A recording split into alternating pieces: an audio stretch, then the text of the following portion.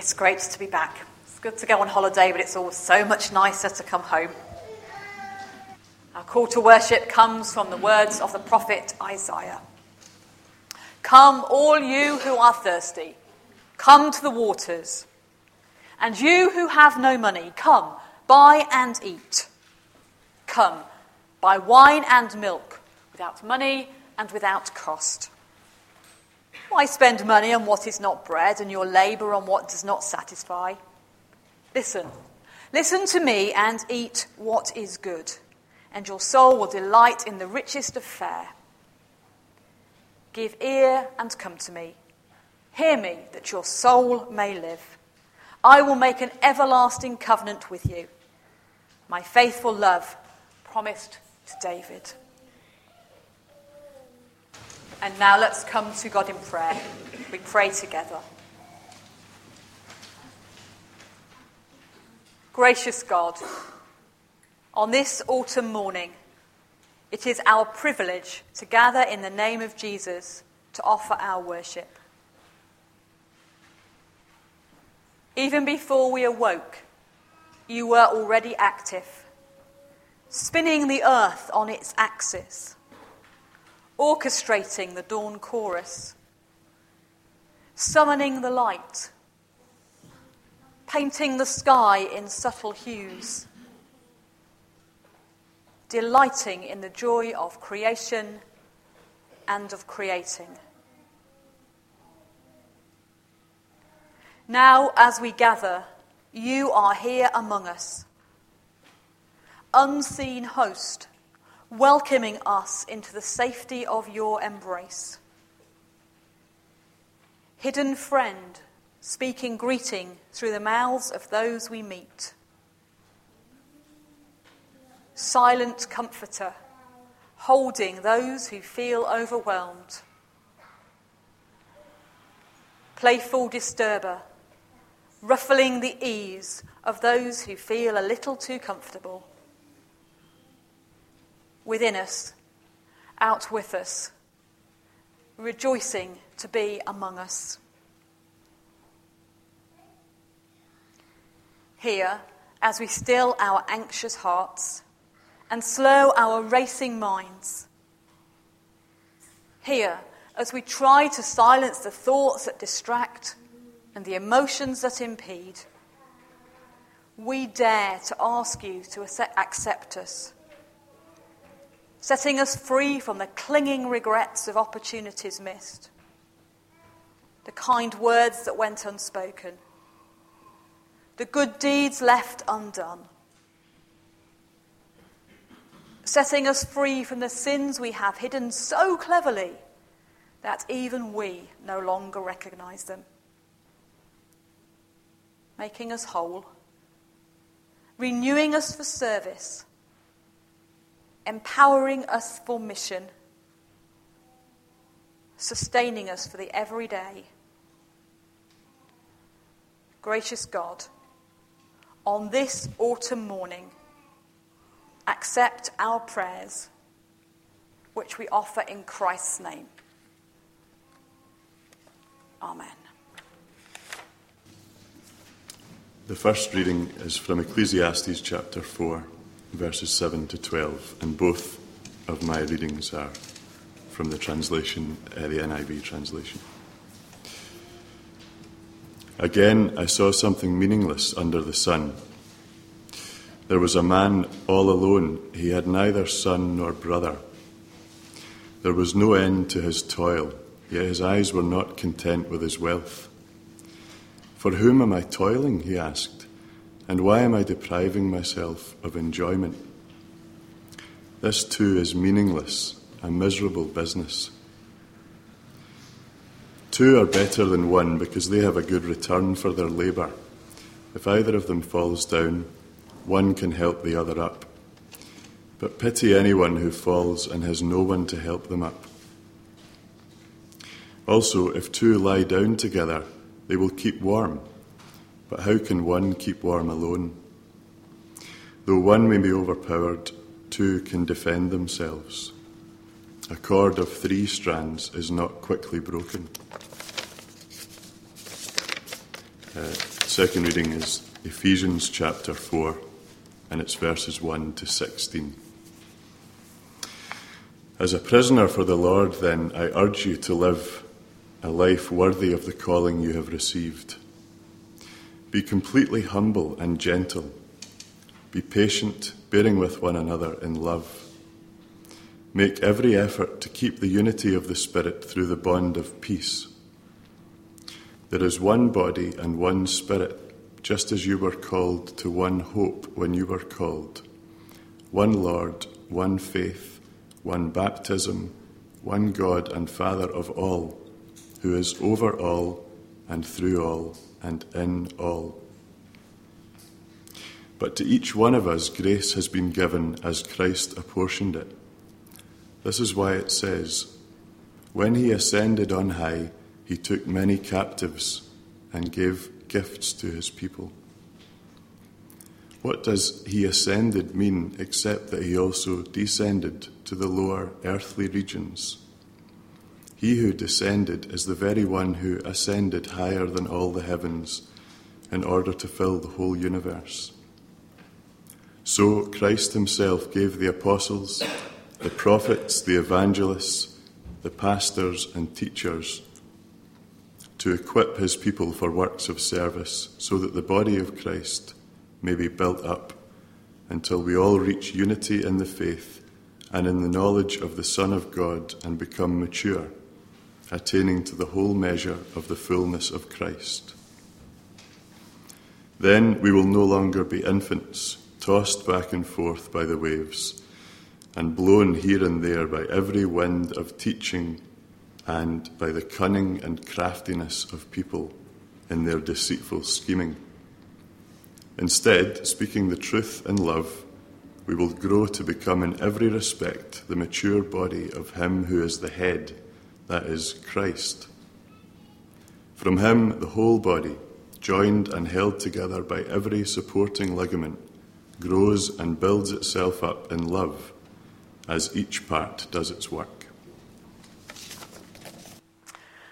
I've deliberately titled what I'm sharing today as a reflection rather than a sermon, because I think that's what it is, and because it will be partly interactive. And I think for those of us who have worshipped here reasonably regularly over the last year, it is helpful to begin by identifying a few of the things that, with God's help, we have achieved together during the last year. Now, I realise for visitors that's a little bit exclusive, and I apologise, but I trust you'll bear with us as we do that. But before we do that, I want to make it clear that I don't mean making a list of the activities we have shared in.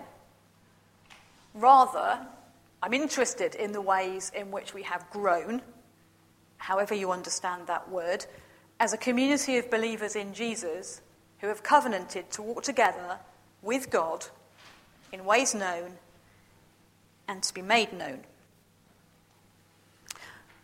To give you a starter, I'm going to indulge myself with the privilege of going first.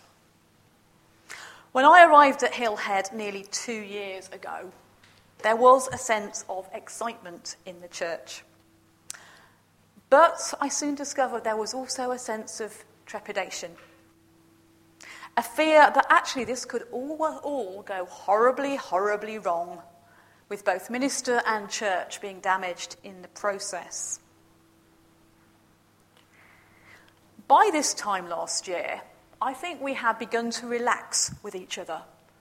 We had built a sense of love and trust. I knew you loved me. I hope you knew that I love you. And then, of course, we had our little bombshell. But, through the experience of the last 12 months, I think God has given us a new confidence in our ability to support and love one another. I think that's one of the ways we have grown this year. So I'm going to invite you to think back over the last year, or at the most the last 2 years, and think, how is it that we have grown as we have walked with God? And if you can share just one or two of those, that would be really helpful just to pop those up here.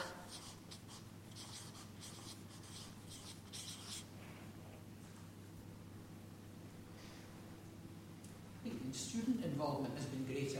Okay, greater student involvement. Fantastic. And I think that operates on many levels, doesn't it? Because we've not just had more students worshipping with us, we've had students taking many active roles within the life of the church as stewards, as readers, as musicians, as photographers, as bringers in of people. It's been fantastic. Interactive worship. Interactive worship, thank you. You've got very good at putting up with my weird ideas. Here we are doing interactive worship and you're noticing it. I certainly detected when I first arrived there was some concern that we might go a bit too far that way, but you've been very gracious in joining in with the weird things that I do. So question and answer sessions, moving around, doing things, even making bread in worship. That's been great. Other ways in which God has helped us to grow. Perhaps we could separate from interactive worship, less traditional. Less traditional. Okay, thank you, Graham. I hope that's a positive and not too much of a negative. I mean, it's always a tension, isn't it? We can retain the strengths of the traditional whilst being contemporarily relevant, then I think we're perhaps on the right path. Anything else anybody would like to add? Doesn't matter if... The first Monday group is... Okay. The first Monday group. It's interesting, isn't it? We always, no matter how hard we try, slip back into things that we have done. And that's fine, that's not wrong. It's just also good to see how God has been changing us as people. I think the fact that we are more confident and comfortable to participate in this kind of sharing is a way that God has been working in us, with us, among us. Of course you can, Ian. Meeting more outside. Meeting more outside, yep. Fantastic. Yep. And Yes. shared responsibility, people taking on different Okay. roles. Sharing responsibility, yeah. Okay, thank you, Miss Allen. I'll have to make that the last one because I'm running out of space. And Bible study. Lovely, thank you. It's always a danger with interactive things that people are just getting into it as you stop. But lots of new activities and lots of new ways of being. Lots of senses that God is working in us, with us, and through us. Thank you for that. The classic definition of a Baptist church is a covenant community of baptised believers. Now, there is a sermon, at least, in every one of those words. But the focus today is on being a covenant community, a group of people who voluntarily enter into an intentional relationship with each other and with God. In some ways, the promises that we make to one another and to God are similar to those that are made in a marriage ceremony. That shouldn't surprise us, because the marriage is a covenant relationship. We promise to stick together in good times and bad, when we agree and when we disagree, when we are happy and when we're sad, when we feel like it and when, quite frankly, we don't. For better, for worse, for richer, for poorer, in sickness and in health. And if not for the rest of our lives, at least for the foreseeable future. In some Baptist churches, there is a long tradition of covenant services. In others, less so. Sometimes, like the Methodists, a covenant service is held at the start of a new calendar year. A symbol that with a fresh, clean calendar, we have a fresh, new opportunity to resolve to live out our faith a little better, both personally and corporately. In other churches, the beginning of the new academic year feels a more natural point to do this. Just as children and students begin a new phase of development and learning, so the church commits itself afresh to discipleship. Just a few churches will align their covenant service either to their AGM or to the anniversary of their minister's induction. When I was at Hugglescote, we used to do our covenant on the closest communion Sunday to my induction anniversary. There was a sense of renewing that for another year. It's perhaps quite a good Sunday to do it when we are on our closest communion Sunday to our AGM, and only a few weeks ahead of my anniversary of induction. There is some merit in marking anniversaries for their own sake, to give thanks to God for another year. But I think there is more to be found in the opportunity for renewing our covenant, to combine sober reflection on what has been, good and bad, happy and sad, success and failure, with a renewed commitment to carry on the journey together with God for another season. Before I go on necessarily briefly to look at the two Bible passages, which will help to move us towards our act of covenanting, it does seem appropriate to say a word or two about the relationship of covenant and church membership, especially in a Baptist church. At one level, it may seem that the two are inextricably linked. It could be argued that to make the covenant promises in good faith, you must have already made a commitment to be part of the fellowship, i.e., to be a member. Or you could argue that the covenant in itself acts as a commitment to membership. Now, I'm not sure it's ever quite that simple to say how membership and covenanting join together. For those who are in formal membership here, the covenant is a valuable opportunity to reaffirm the commitment of membership together in a corporate setting. It's not that we repeat our membership promises, but rather we rededicate ourselves to work in the community of which our membership is a part. And for those who aren't members, I think there are at least two ways in which being part of a covenant can operate.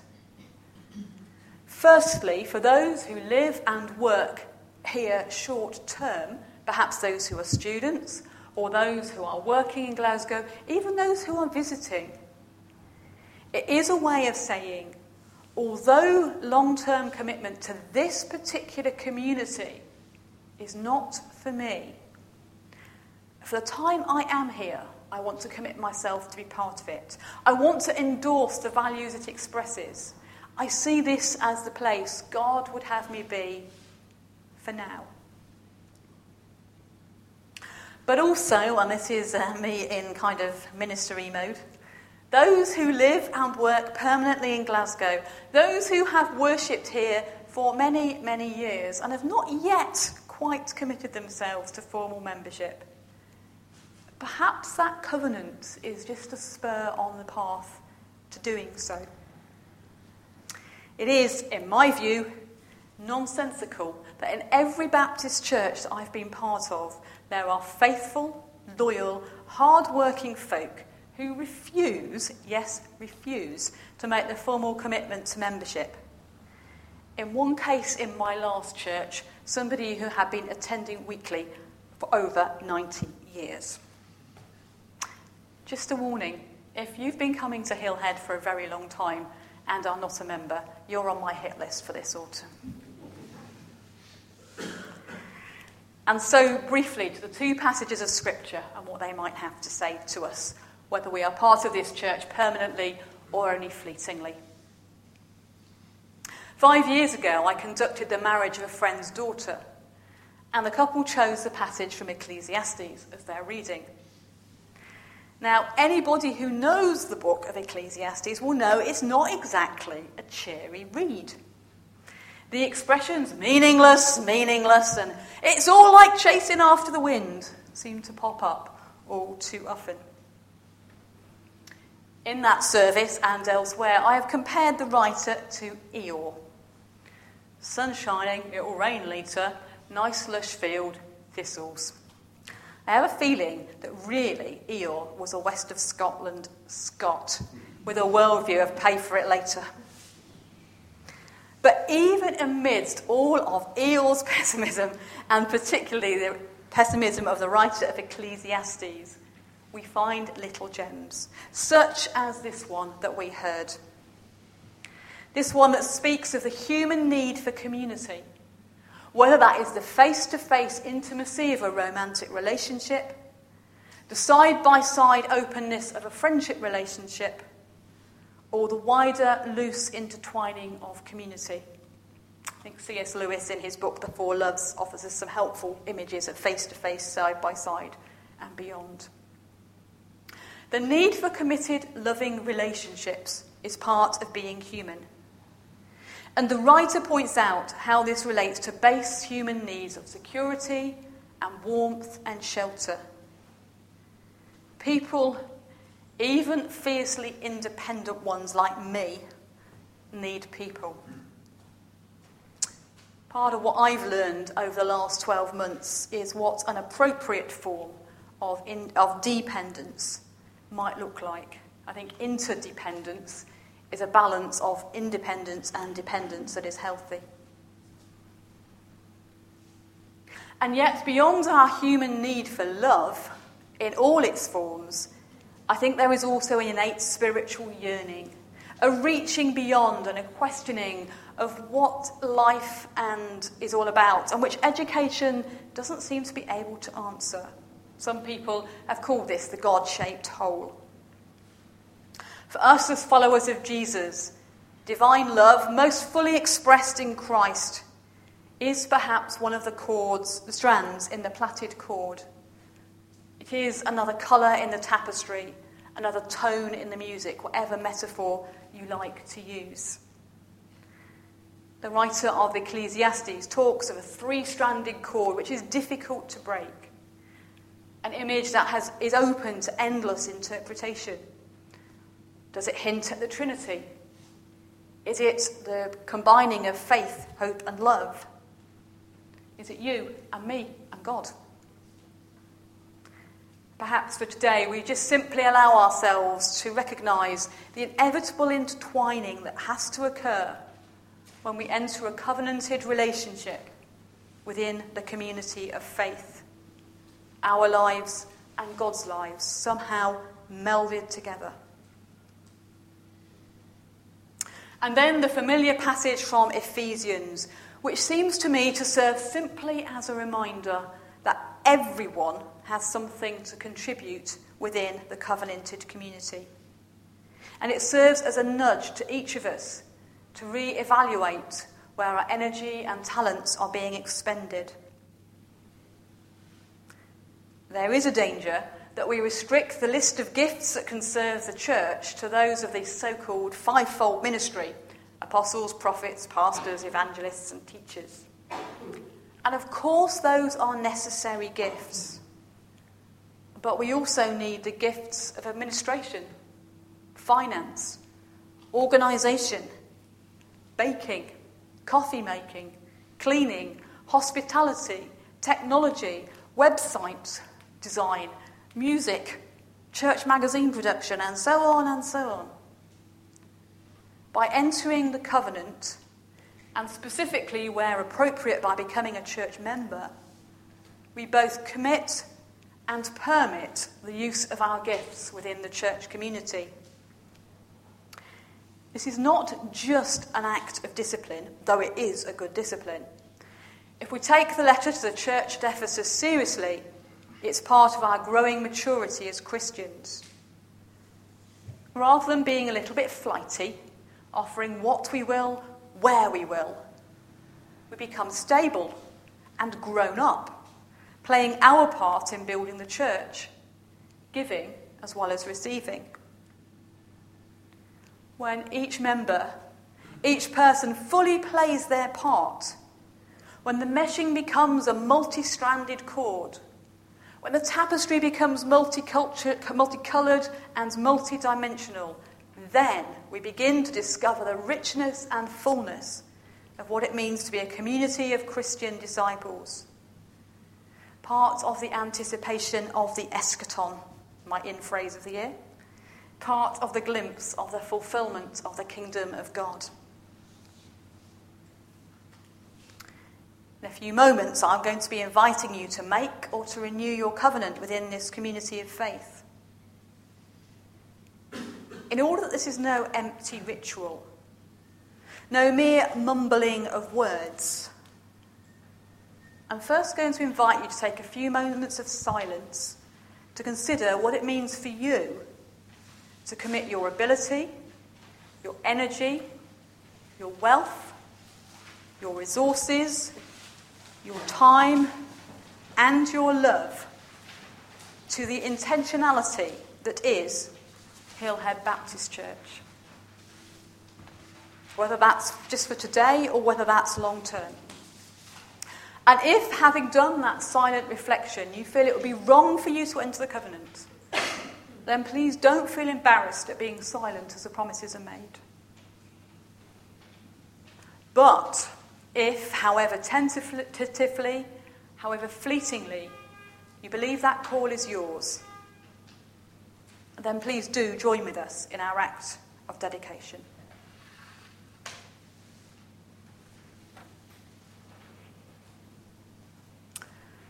The words are printed on the sheet. I will say the words in ordinary type, and you are invited, if you feel it's right, to join with me in sharing the words in italics. These are the words we used at the service of induction nearly 2 years ago. God has made us a people. We have been shaped by God's will. Jesus calls us together. We meet in Jesus' name. The Spirit binds us together and leads us into truth. Today we bring ourselves and the gifts we have, and we covenant to serve and encourage this church and community, to respect and care for each other, to take responsibility for the people we are and the people we hope to be in Christ, and to encourage you as our minister as we make this journey together. We are called to be a prophetic people, working for justice, resisting violence, and challenging the abuse of power. We are called to be an inclusive people, pulling down the walls of prejudice and welcoming the stranger. We are called to be a sacrificial people, risking uncertainty, becoming vulnerable, and reflecting the generosity of God. We are called to be a missionary people, demonstrating in word and action the redeeming love of God in the world. We are called to be a worshipping people, seeking and celebrating the God who journeys with us and opens the Spirit in the whole of life.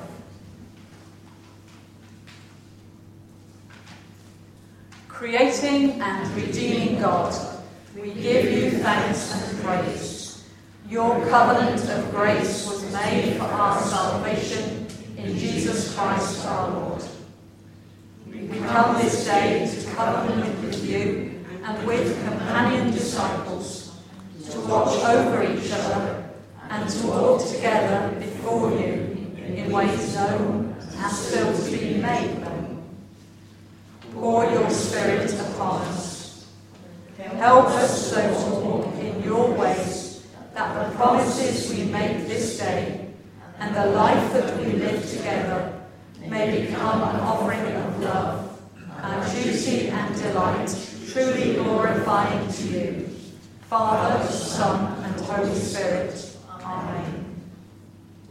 This day we give ourselves again to the Lord and to each other, to be bound together in fellowship and to work together in the unity of the Spirit for the sake of God's mission. God of life, you call us and envision us. We give ourselves today to each other and to you, trusting that as you call us, so you covenant to share this journey with us, to nurture and sustain our life together, and to guide our paths.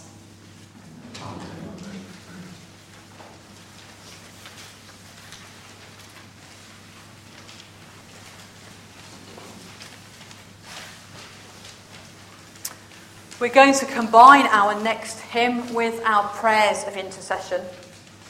The way this works is we will sing one verse of the hymn, and then I will lead us in a related prayer. And at the end of each of my prayers, I will say, Lord of the years, and I invite you to join me in saying, hear our prayer, which is the cue to Paul to take us into the next verse. Because we are using it as an act of prayer, I suggest we remain seated as we sing and pray.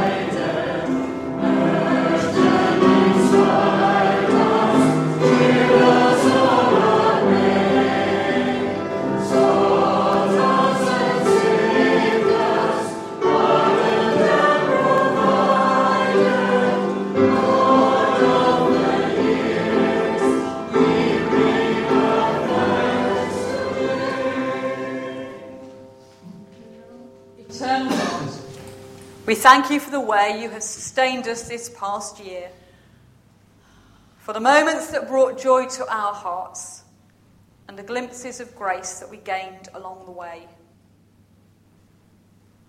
Even as we rejoice in your goodness, we know that among us are those who are anxious or afraid, who await the results of medical tests or the reality of medical treatment that will prove demanding.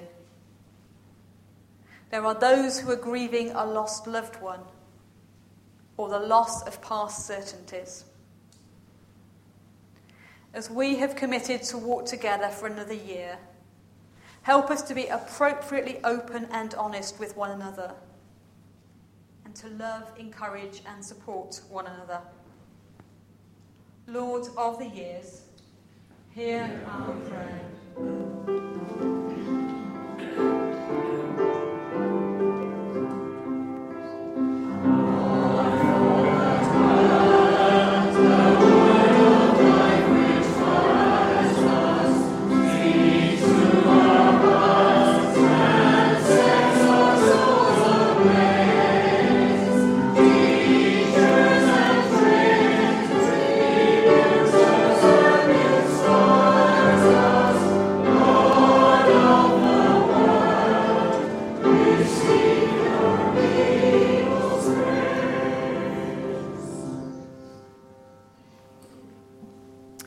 Speaking God, whose word is heard in scripture and in tradition, in reason and in experience, we praise you for the new insights you have given us in the last year, for the gift of overseas and home students willing to share our life and enriching our worship with languages, music, practical service and Christian love, for the birth of new babies and the continuing nurture of children among us, for new questions and new ideas which challenge and change us as your Spirit moves among and within us.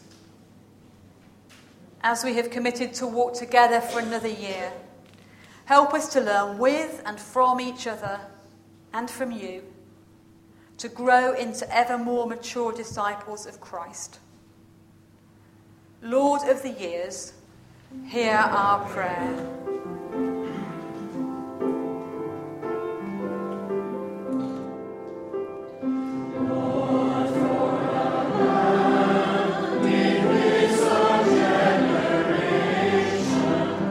Spirit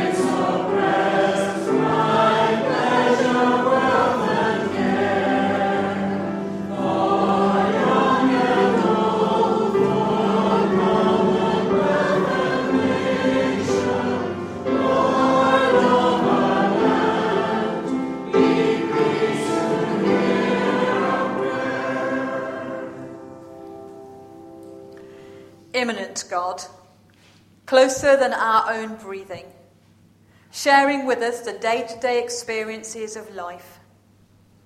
We bring to you now the needs of the nations we each name as home, and for this land in which we now live, learn and serve. We pray for those who hold positions of power and authority, that they would govern wisely and compassionately, serving the common good of all people without favour or prejudice. We pray for those employed in public sectors, especially those in the uniformed services, health service, social services and education, that they would find fulfilment in their work and through it serve the greater needs of society. We pray for this city we love, that the ugly spectre of sectarianism may be overcome once and for all, and that diversity be celebrated rather than feared. Lord of the years, hear our prayer.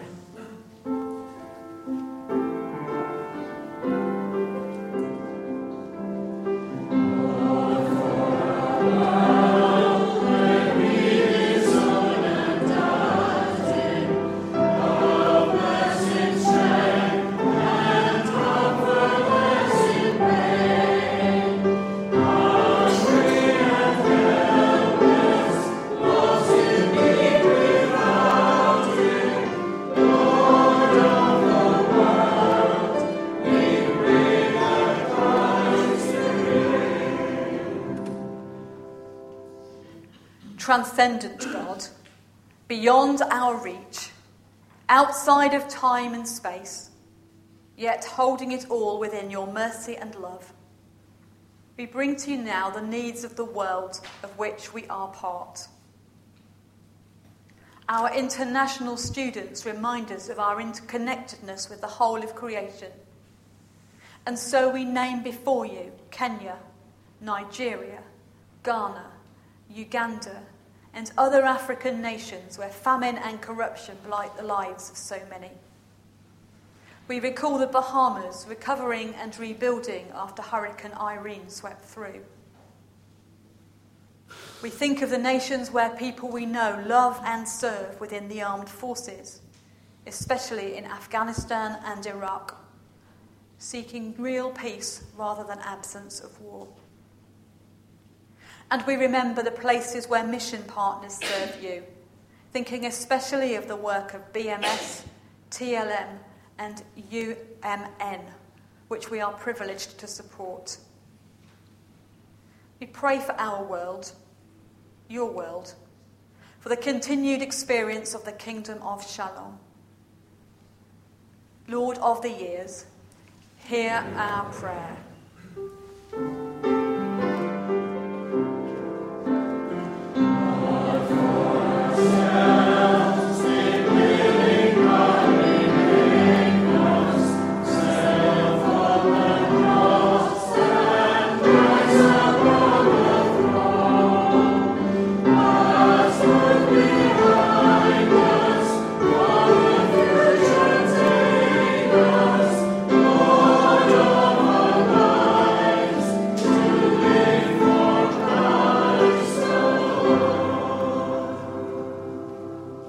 God of past, present and future, God within, out with, around and beyond us, God who we glimpse but never understand, God who walks with us on mountaintops and in dark valleys, in lush meadows and barren deserts. Accept our prayers, and with them our lived response. For we offer both in Christ's name. Amen.